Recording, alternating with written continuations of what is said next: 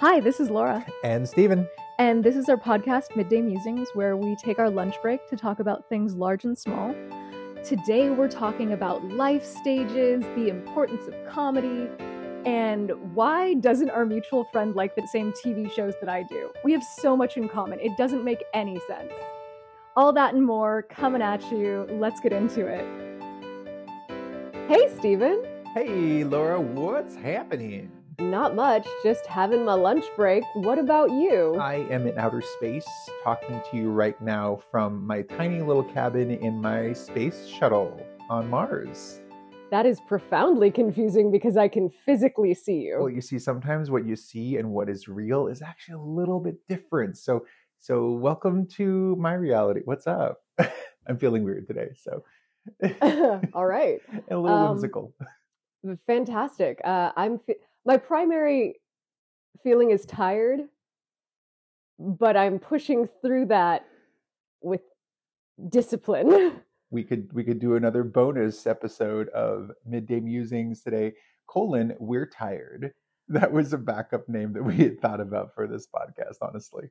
I think it might be playing a little bit too much into the when you turn 30, you become very tired. But it's very true, though, so, I don't know. Yeah, but I don't think it has anything to do with being 30. I think it has everything to do with the amount of stuff you have to do as an actual, like, fully fledged adult, which starts happening to you usually in your 30s. Oh yeah. And your 40s definitely. In fact, I'm actually dreading the 40s because I've noticed that people do even more in their 40s than in their 30s. Like, they'll be higher up in their jobs. If they have children, the children will usually be getting into an age where they're not like needing to be cared for as much, but they need to be emotionally supported, helped, managed, and taken to soccer practices. That seems like, with your waning vitality, peak tired times. I think at this point, it's about marathoning, right? Like, the important thing is to become strong enough to deal with the stuff ahead, and I found that kind of happens to me more in my 30s. Like, I have more stuff to deal with, but I also have more capabilities to deal with them. I'm managing way more stuff than I thought I ever could in my 20s. Oh yeah, I'm way stronger than I was in my 20s, physically, emotionally, all of the things, institutionally. But I think a thing that happens in your 30, like, it's life stage transitions. I'm actually kind of unpersuaded by the ideas around age specifically, like from 18 to 21 to 21 to 25 to blah, blah, blah, blah, you're like this, you're like this, you're like this. I think life stages are much more helpful in terms of what to expect. Oh, totally. So you are single in school, single just out of school, you're in a relationship out of school or in school. The level of commitment in your world corresponds more exactly to how you can expect your life to go than age groups. Like, age groups are almost valueless in determining what your emotional workload is. It's really, what do you have on your plate? What do you have on your plate? Like, the people that I know who are in their early 30s who aren't like married with kids, they are living almost exactly the same life I was in my early 20s. Yeah. And I'm sure that they would agree, because they don't have the relationship weight of being with another person all the time, of being like part of that team that you're kind of, you just have yourself to worry about. And while that has loneliness and logistical challenges, no question, you also don't have the weight of another person's constant presence. So you tend to have more energy. I remember that How I Met Your Mother had this one episode where they talked about couples coma and singles stamina. Mm-hmm. I remember that vividly. Yeah. I've observed it to be true, and like, there's science behind it. When you get into a couple, what happens is your body rhythms kind of synchronize and you start to get sleepy around each other. I believe it's a hormonal response to feeling safe, but you do get sleepy. Like, you're a lot sleepier. And when you're single, maybe you're running on adrenaline, or maybe you're just not getting that chemical depressant into your brain. And these people just like fly around. They have like buckets of interesting hobbies. They're always doing something. I really admire them. They're like stallions running in the fields, like, without without any unseen hindrances, just boom. Running wild through the fields with boundless energy. With boundless energy.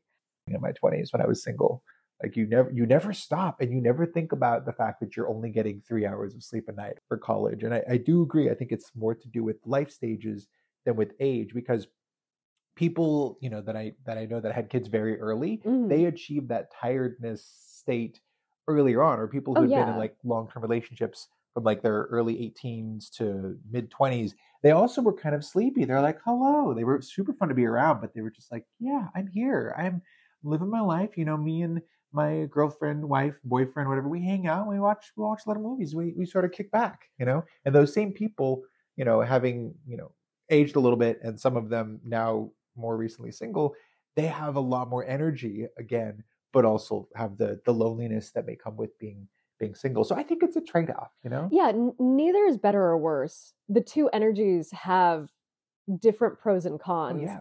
Typically what I've noticed with people who have been like comfortably coupled for a long time, if you're in their energy field, it's a very calm, stable, mellow energy. It doesn't make you sleepy. It makes you feel like you have a solid foundation, and like you're sitting on a rock and you're like, excellent. This is a lovely rock. When I've been single, that's an energy I very much enjoyed being around. I still enjoy it now. Oh, yeah, yeah. I was like, I want that. That seems really nice when I was single. Absolutely. And when you have single friends, they have this really dynamic, vital energy and such an interest in what's going on outside themselves. It's really nice to be around. And I think the two energies are symbiotic, which I think is why we as a couple who have been together for quite a long time have so many single friends who like to hang out with us, because we have that sort of like mountainy, stable, calming energy. And we like them because they bring this dynamism to us. Oh, absolutely. That's really, really great to add into our lives. We complement each other. And I think that's sort of the whole human society thing writ small. Yeah. Like you have opposing energies that together are synergistic.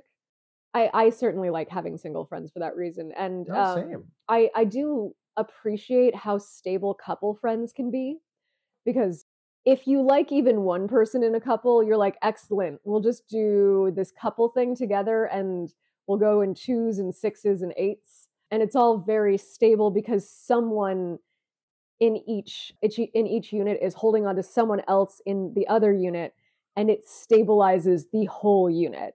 It's a beautiful thing. Again, like you, I like having couple friends, but I also like having single friends. I feel like sometimes people who couple up, they only hang out with other couples, or people who are single only hang out with single people. Mm-hmm. I like mixing it up, because sometimes your single friends will bring opportunities to you, or even if they're recently coupled up, they still have the knowing of the environment and the energy of being somewhat recently single. Mm-hmm. And they bring interesting parties and interesting concepts and interesting like events to your way. Like that couple that we met at Halloween time that told us about an actual DeWalloween that was happening, and this like Fremont club that they were going to go to that opens their doors at 9. And I'm like, oh wow, okay, that's late, but respect, it sort of pushes you outside your comfort zone a bit, which is important at all stages of life, I would say. Oh yeah, you need other people to pull you out of yourself. That is the nature of being human. Whenever I think about the idea of isolation, it's not even physical isolation. It's always you getting inside your head. Human beings are social creatures. Yeah. We're designed to require other people. And it behooves us to interact with people who aren't like us. Absolutely. Just like stir up that little mental pot. So often, and I'm guilty of this, everyone living today is guilty of this, because we have, if we're in our physical lives, then we are bound by regional limitations. And in our digital lives, we are bound by little algorithms that keep us in an area with people like us. Oh yeah. What I love is going out into the world and talking to people about their digital footprint. I'll be like, what have you been seeing on the internet? Yeah. It's often different than what I'm seeing on the internet. Then there is the additional fun of finding someone who has the same internet as you, where it's like, oh, you're also seeing all of those posts of this particular type with this particular opinion. Okay, we live in the same ecosystem. We live in the same digital ecosystem, which means we are probably much more alike by a number of different metrics than any of these other people. And then you talk to other people and they're like, oh, I'm seeing the exact opposite of you from the exact opposite angle. I am from the opposing camp based on what I'm telling you I see in my digital space. And that's A, a great early warning sign. Yep. And B, just nice to know that the monolith of what you see online is not the monolith of what everyone else is seeing. Totally. And I do like finding people who have very differing opinions from myself, whether it's, definitely if it's something low stakes like media, TV, or just music, because it gives you a unique perspective. I actually love finding people that hate things that I love because it just gives you a full perspective. Like, so, well, why don't you like this particular TV show or movie or song? And they're like, because of this and this. And you're like, okay, well, I don't agree, but I see your point. For me, that's actually a pro. Like the thing you called out sometimes is a pro to the person who likes it, even if it's a con to the person who doesn't like it. And I like that. But yeah, sometimes politically it can be a little stressful when you find people from the opposite camp who are like firmly opposite camps. Yeah, who live in like that complete ecosystem. Like as I go through life, I'm very aware of how biased my algorithmic ecosystem is.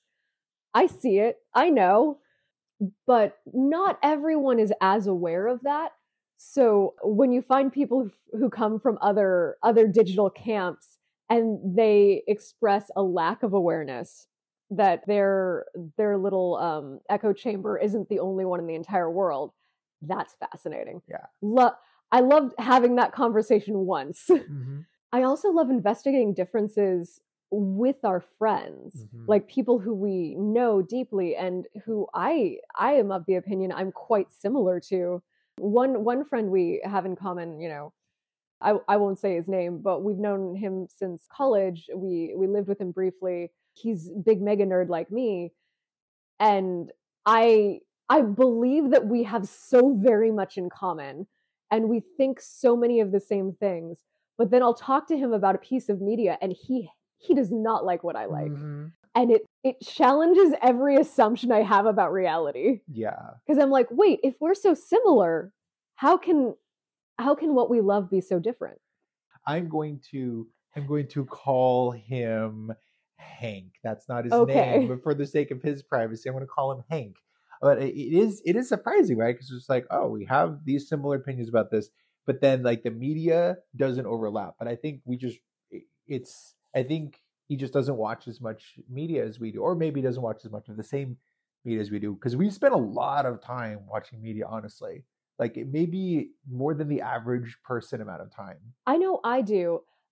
Did you, before we got together, did you watch as much media as you do now? I didn't. I thought that might be the case. I liked media, but I did other things too. But now, now what I do is I get up and I find the best TV show to watch and I watch all of it for the next 3 days straight. I don't go to work. I don't do anything else. I just watch the best TV show out there. Even if it's unpopular, I watch it and then I talk about it. That's what I do. I'm kidding. That's an exaggeration, but I do watch a lot more media now that we're together. So I think that's probably your influence, actually. I mean, that probably is. Me and every single member of my family consumes more media than anyone else I've ever met in my life. Yeah. And we use it as our way of, as sort of a lens to the world too. So it's not like entertainment to us. It's so much more. It's education. It's media. I almost feel like is my family's religion. It really is in a lot of ways. It really is your family's religion. One thing I remember when we were early on in our relationship, personally remarking on your stamina around being able to consume media. Like she's really can just double down and just watch like this whole show over the course of like 4 days. I was like, okay, all right, I can get there, but I wasn't quite there yet. You have to build up that stamina, honestly. That's probably true. The thing about Hank and me, though. Yeah. We love Hank. We love Hank. We love Hank. Hank we love so very much. And if your name is actually Hank and we know you later on, this is someone else. What I think the major divergence between our tastes is comedy. Like, I take comedy so seriously, and I consume comedic content with a voraciousness that I honestly haven't seen in any other person. And that's not saying me special. That's saying, why me do this, no you? It's strange because to me, everyone should be consuming comedy all of the time. It's good for your mental health. And it also just makes you more fun to talk to because you sort of get the pattern of making jokes, and everybody loves jokes. Everybody loves stories. Everybody loves funny stories that you tell as jokes. Yeah. But Hank does not do the comedy. He's very serious. Succession is the archetype of all the shows that he watches. Like House of Cards was another one that he and his partner watched. And that is heavy content. I obviously have watched Succession and House of Cards, and I appreciate it. But the things that I watch over and over tend to be comedy. Yeah. Like I've watched 30 Rock hundreds of times. Like literally, I'm going to watch it hundreds of times more. Oh yeah. I grew up watching SNL repeats on Comedy Central. I watched all of those stand-up acts that they had on Comedy Central. I've watched Schitt's Creek a dozen times. Good Place, Community, Crazy Ex-Girlfriend, just a lot of comedy. And the reason that I love it so much is that it tells truth in a palatable way. There's more profundity in comedy, in my opinion, than even in drama. Drama's great. Like, drama's perfect for emotional catharsis. Comedy is excellent for perspective. Yeah. Yeah. And one thing I've noticed about you in particular is that I've seen shows or movies with you where it's really popular, it's supposed to be really good, and because it's too intense, or if it's very intense, it doesn't have any comedy, or it has like very, very little comedy, it can be hard for you to get there sometimes. You're like, this is fine, but there's an opportunity for a joke here after this really intense, serious part of the show.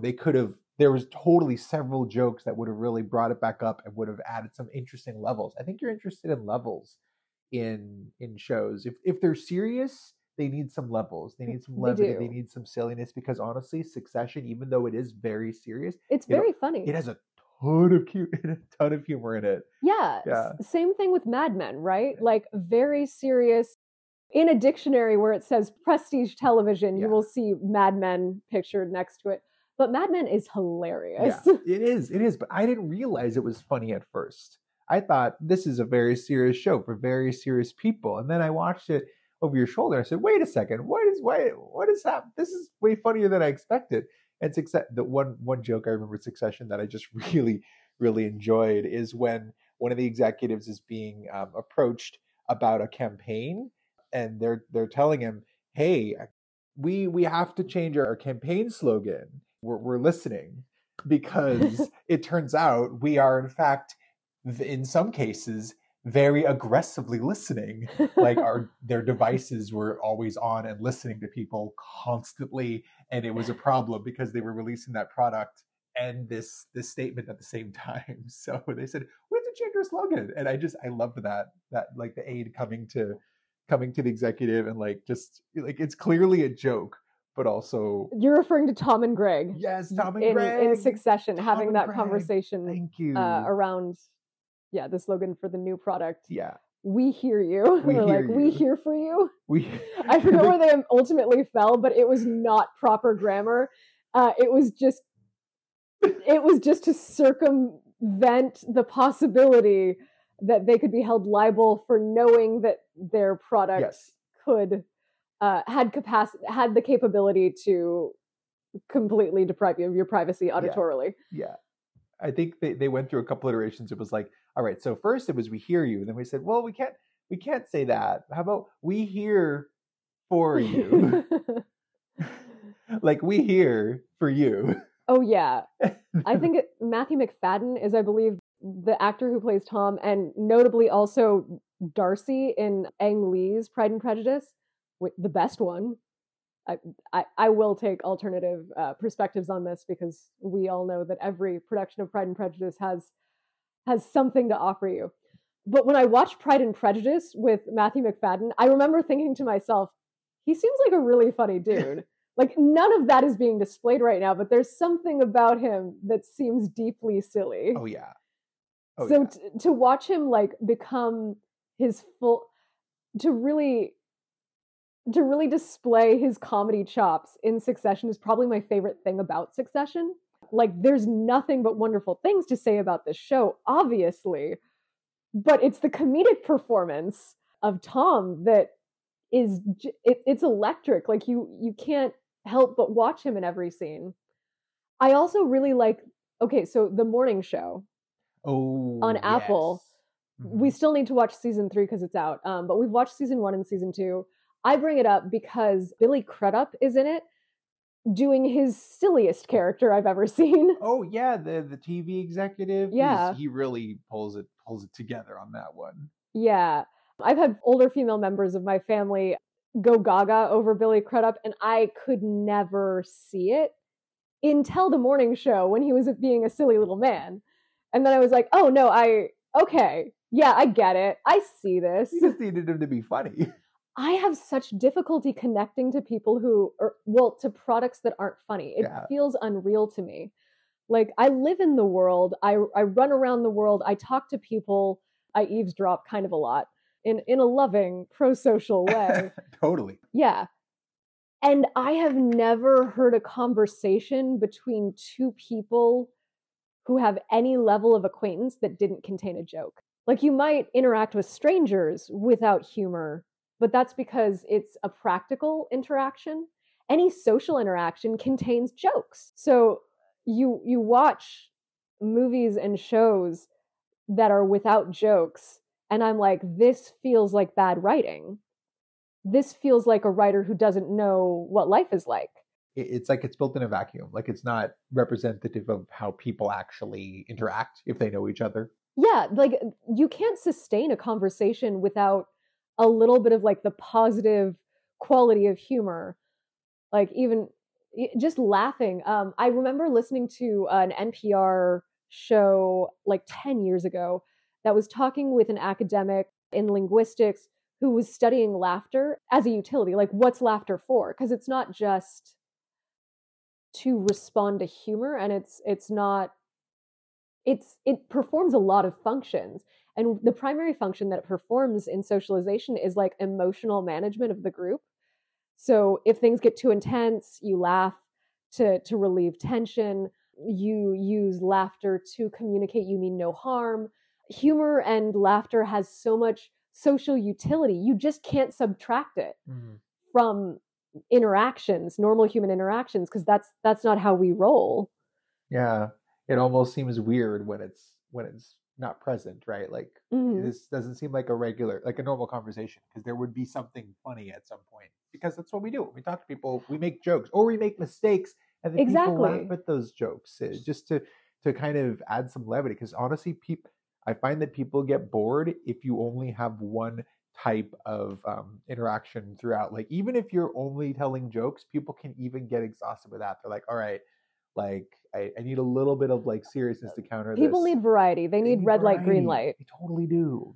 I've really learned the importance of humor, not just in the media, but also in interactions just out and about. I was never very good at it. Dad jokes all day. Like, that was my sense of humor, and I still have it. But I noticed there's a way different reception to dad jokes, like a social reception, than when you tell an actual joke. Because we all know dad jokes and puns they're meant to be bad. Like, they're not meant to be good, and they serve a different function in a way than an actual joke. It's like your social status. It's like you kind of punch at yourself when you do a dad joke, or it's self-deprecating. Yeah, it's self-deprecating in a way. And so it serves the function of making other people comfortable, but it doesn't necessarily make them relax as much as, like, when you tell another kind of joke. I find people kind of lean in more. Like, they sort of they sort of go, oh, you're funny, not, oh, you just told a dad joke. Like there's a different quality there. I think what you're identifying is cringe humor. Oh, Dad yeah, yeah. jokes, they're not all of cringe, but I think they are a subcategory of cringe humor. And cringe humor, it's popular with certain people, but it is not mass appeal humor. And you don't have to have mass appeal humor, but like if your goal is to have a social interaction that is 2 thumbs up for everyone involved, you normally want to go towards a more buoyant type of humor. The sort of observational humor I find to be the most effective, because it's like, hey, look at us sharing this space and seeing the same thing and making a funny comment about the thing that we can all like identify with. It's almost coalition building. Oh yeah. To do observational humor and situational humor. I still remember some of the times you and I have walked through museums, and you'll just casually point out random things in these paintings that if you hadn't mentioned, I would have just said, oh, there is a Renaissance era painting. How beautiful, and I guess, fancy. But you're like, no, that girl's holding a snake in a cup. And she was. And you created this whole narrative about someone in the painting going, hey, what are you doing? You can't bring that snake in here. And the girl's like, well, no, he's in a cup. He's fine. And it was just like, it was situational. It was observational, but like it was just, it painted those paintings in a whole different light. I was like, holy cow, a lot of this is funny. A lot of these like random, even very serious paintings have some super silly elements if you look at it through like the lens of comedy. Oh, definitely. I was playing. Yeah. But also I do have like a background in art history, so I can play hard in a museum. Oh yeah. But that's the thing about human beings. What distinguishes us from other animals, aside from all the other things, is that we play more. We're really, really playful.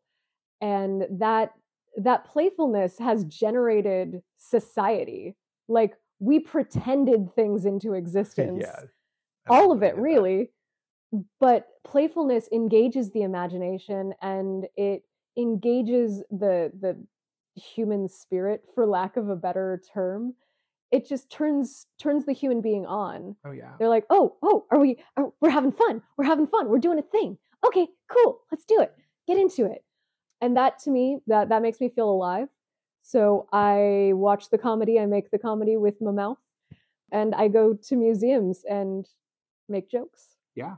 And honestly, I love it. And I'm sure the people who've been around us have either enjoyed it or tolerated it, and probably loved it too. Yeah, I've been tolerated by thousands of people in my life.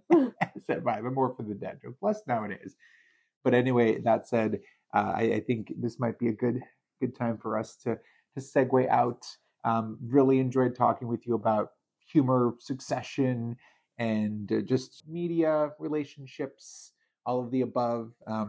Again, thanks for hanging out and being chill. I really, really enjoy our talks. Yeah. Thanks for stopping by, spending your lunch break with me. Yeah. I'll check you later. All right. Listeners, see you later. Bye. Bye. This has been Steven. And Laura. Thanks for tuning in to Midday Musings, the podcast where we talk about all things large and small. Be sure to follow us on Spotify and look out for polls and Q&As in future. We'd love to hear from you. Share your thoughts and reactions with us on Spotify and on social media. Catch you next lunch break.